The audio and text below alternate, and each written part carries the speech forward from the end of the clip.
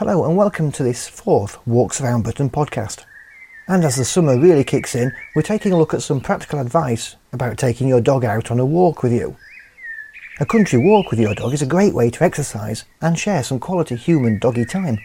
But before you take your canine friend out with you, we've got a few things here on this podcast for you to remember.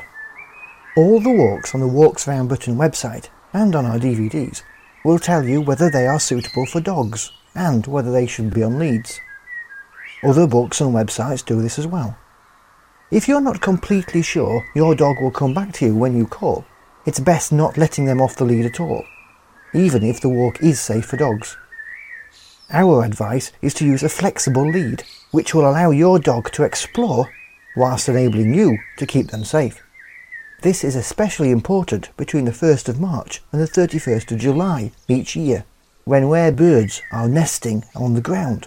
And don't forget, a dog worrying livestock can legally be shot, so it's best keeping a really short lead around any farm animals.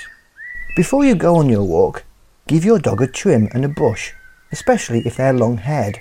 That way there'll be less long hairs to get dirty and muddy. And either a waterproof lining, a large towel or a duvet cover in the boot of your car will ensure that you take home a lot less of what your dog has walked in. Dog mess isn't pleasant and can cause infections, so always carry something to clean up after your dog.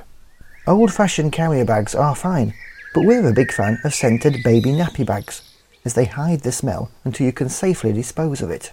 In many areas, special bins are available for dog waste. Keeping hydrated on a walk is very important, so always carry some water for your dog. There are some special water carriers available for dogs, which are also a water bowl. In the event of losing your dog on a walk, it's very useful to have a picture to give to helpers. The easiest way to do this is to take a picture of your dog on your mobile phone, which you could then email, message or Bluetooth to anybody who needs it. If you want more information about walking with your dog, visit our website at walksaroundbutton.co.uk. We've got more information there and a link to a leaflet to print off. Following these points of advice will ensure you both have a great time on your Walks Around Button. To keep up to date with what we're doing, you can follow us on Twitter at twitter.com/walksbutton. We're also on Facebook, Audioboo and on YouTube. Our YouTube channel address is Walks Around Button, all one word. And don't forget our main website at walksaroundbutton.co.uk, where you can find lots of information about walking in Britain.